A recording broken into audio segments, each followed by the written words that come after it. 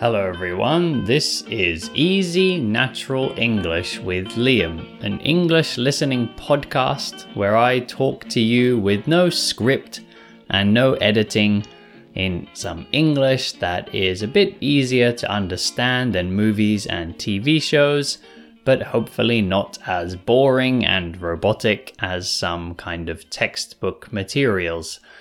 I think you know the type of materials I'm talking about. You know, when you're studying for exams and you listen to these, exam listening practices and they're like, "Hello, Jack, are you going to a cafe?" "Yes, I'm going to buy a coffee," or something. They can sound like robots. So yeah, this podcast is me just chatting to you in a pretty normal way, but making it a little bit easier. And as an English teacher, I know how to do that, I hope. So today's episode, I'm going to talk about just waking up a bit earlier than I was before. Because if you are a regular listener, you'll know that I have a baby. So any of you that have babies or have had a baby in the past, you'll know that, you can't really choose your own sleep schedule. But we're quite lucky with our baby. And also perhaps because we did sleep training. You know, sleep training is this thing you do with babies to teach them a routine and a rhythm. So our baby, she does sleep. So she's 6 months old now. And she sleeps for about 12 hours during the night. So she sleeps really well.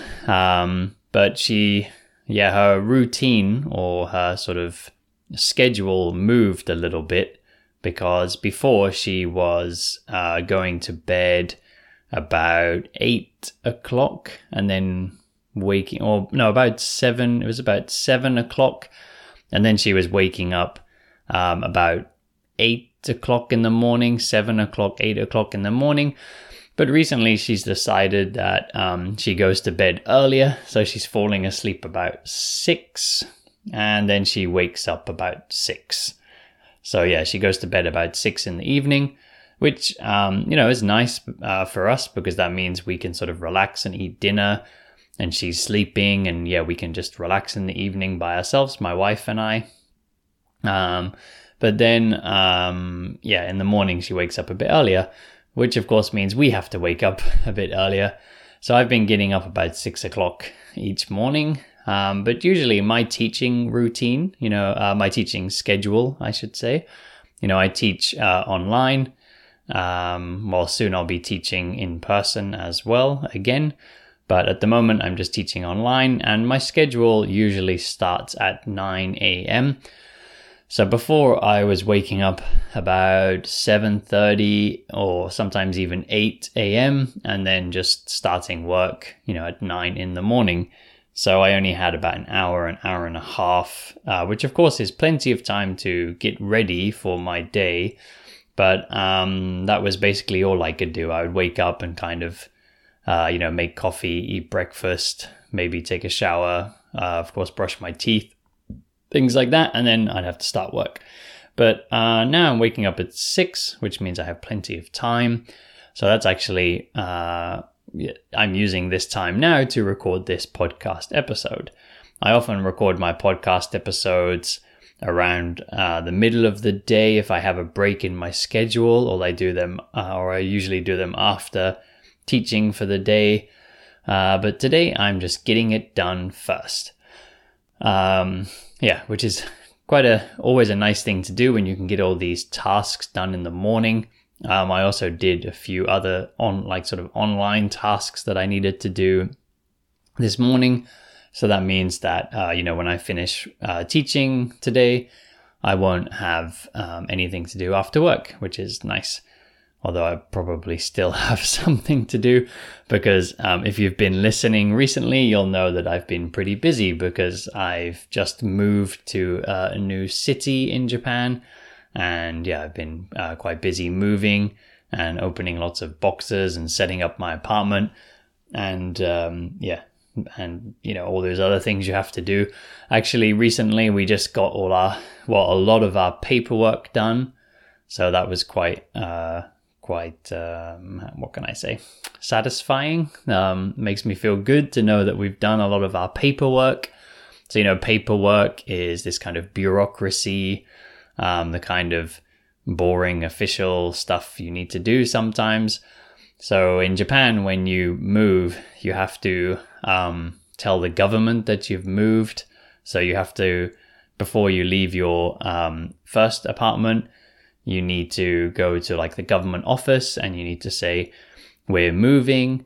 And then when you get to the new apartment or the new city, you have to say, we arrived, we live here now. So you have to tell them that you've moved. And then you also have to move your like health insurance, and you have to like change your address on different bits of paperwork and different cards you've got and stuff.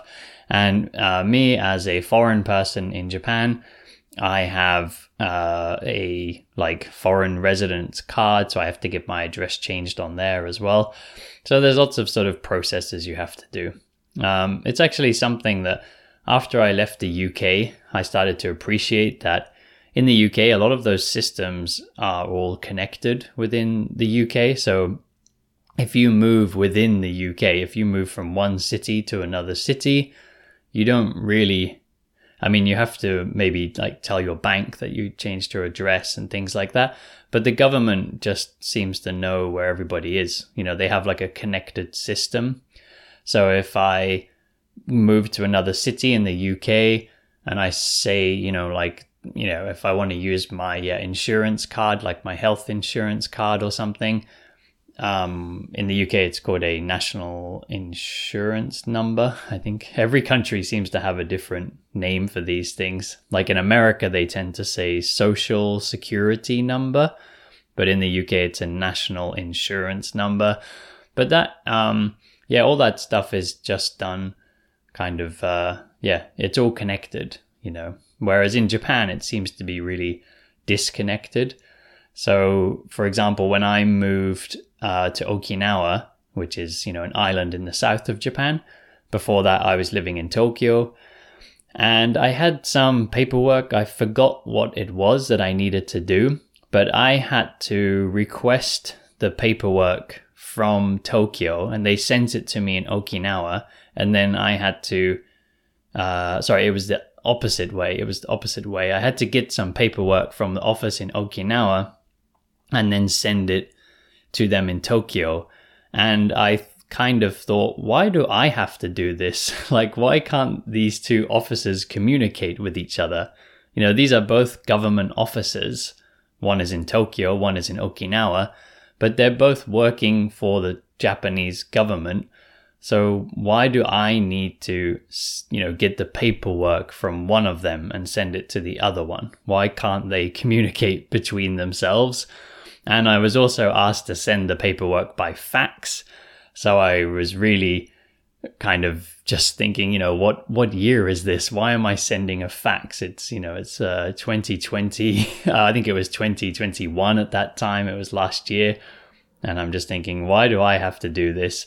These days, there's some things I don't like about the UK. That's why I don't live there. But in terms of paperwork and stuff, it's much easier. I think the UK government website is really nice. It's just one website. So wherever you are in the UK, you just log on to one website and, you can answer all your questions very easily. But in Japan, there's a different government website for each city. So, when we moved here to Kobe, now we have to find these other websites, and there seems to be multiple websites for different types of services.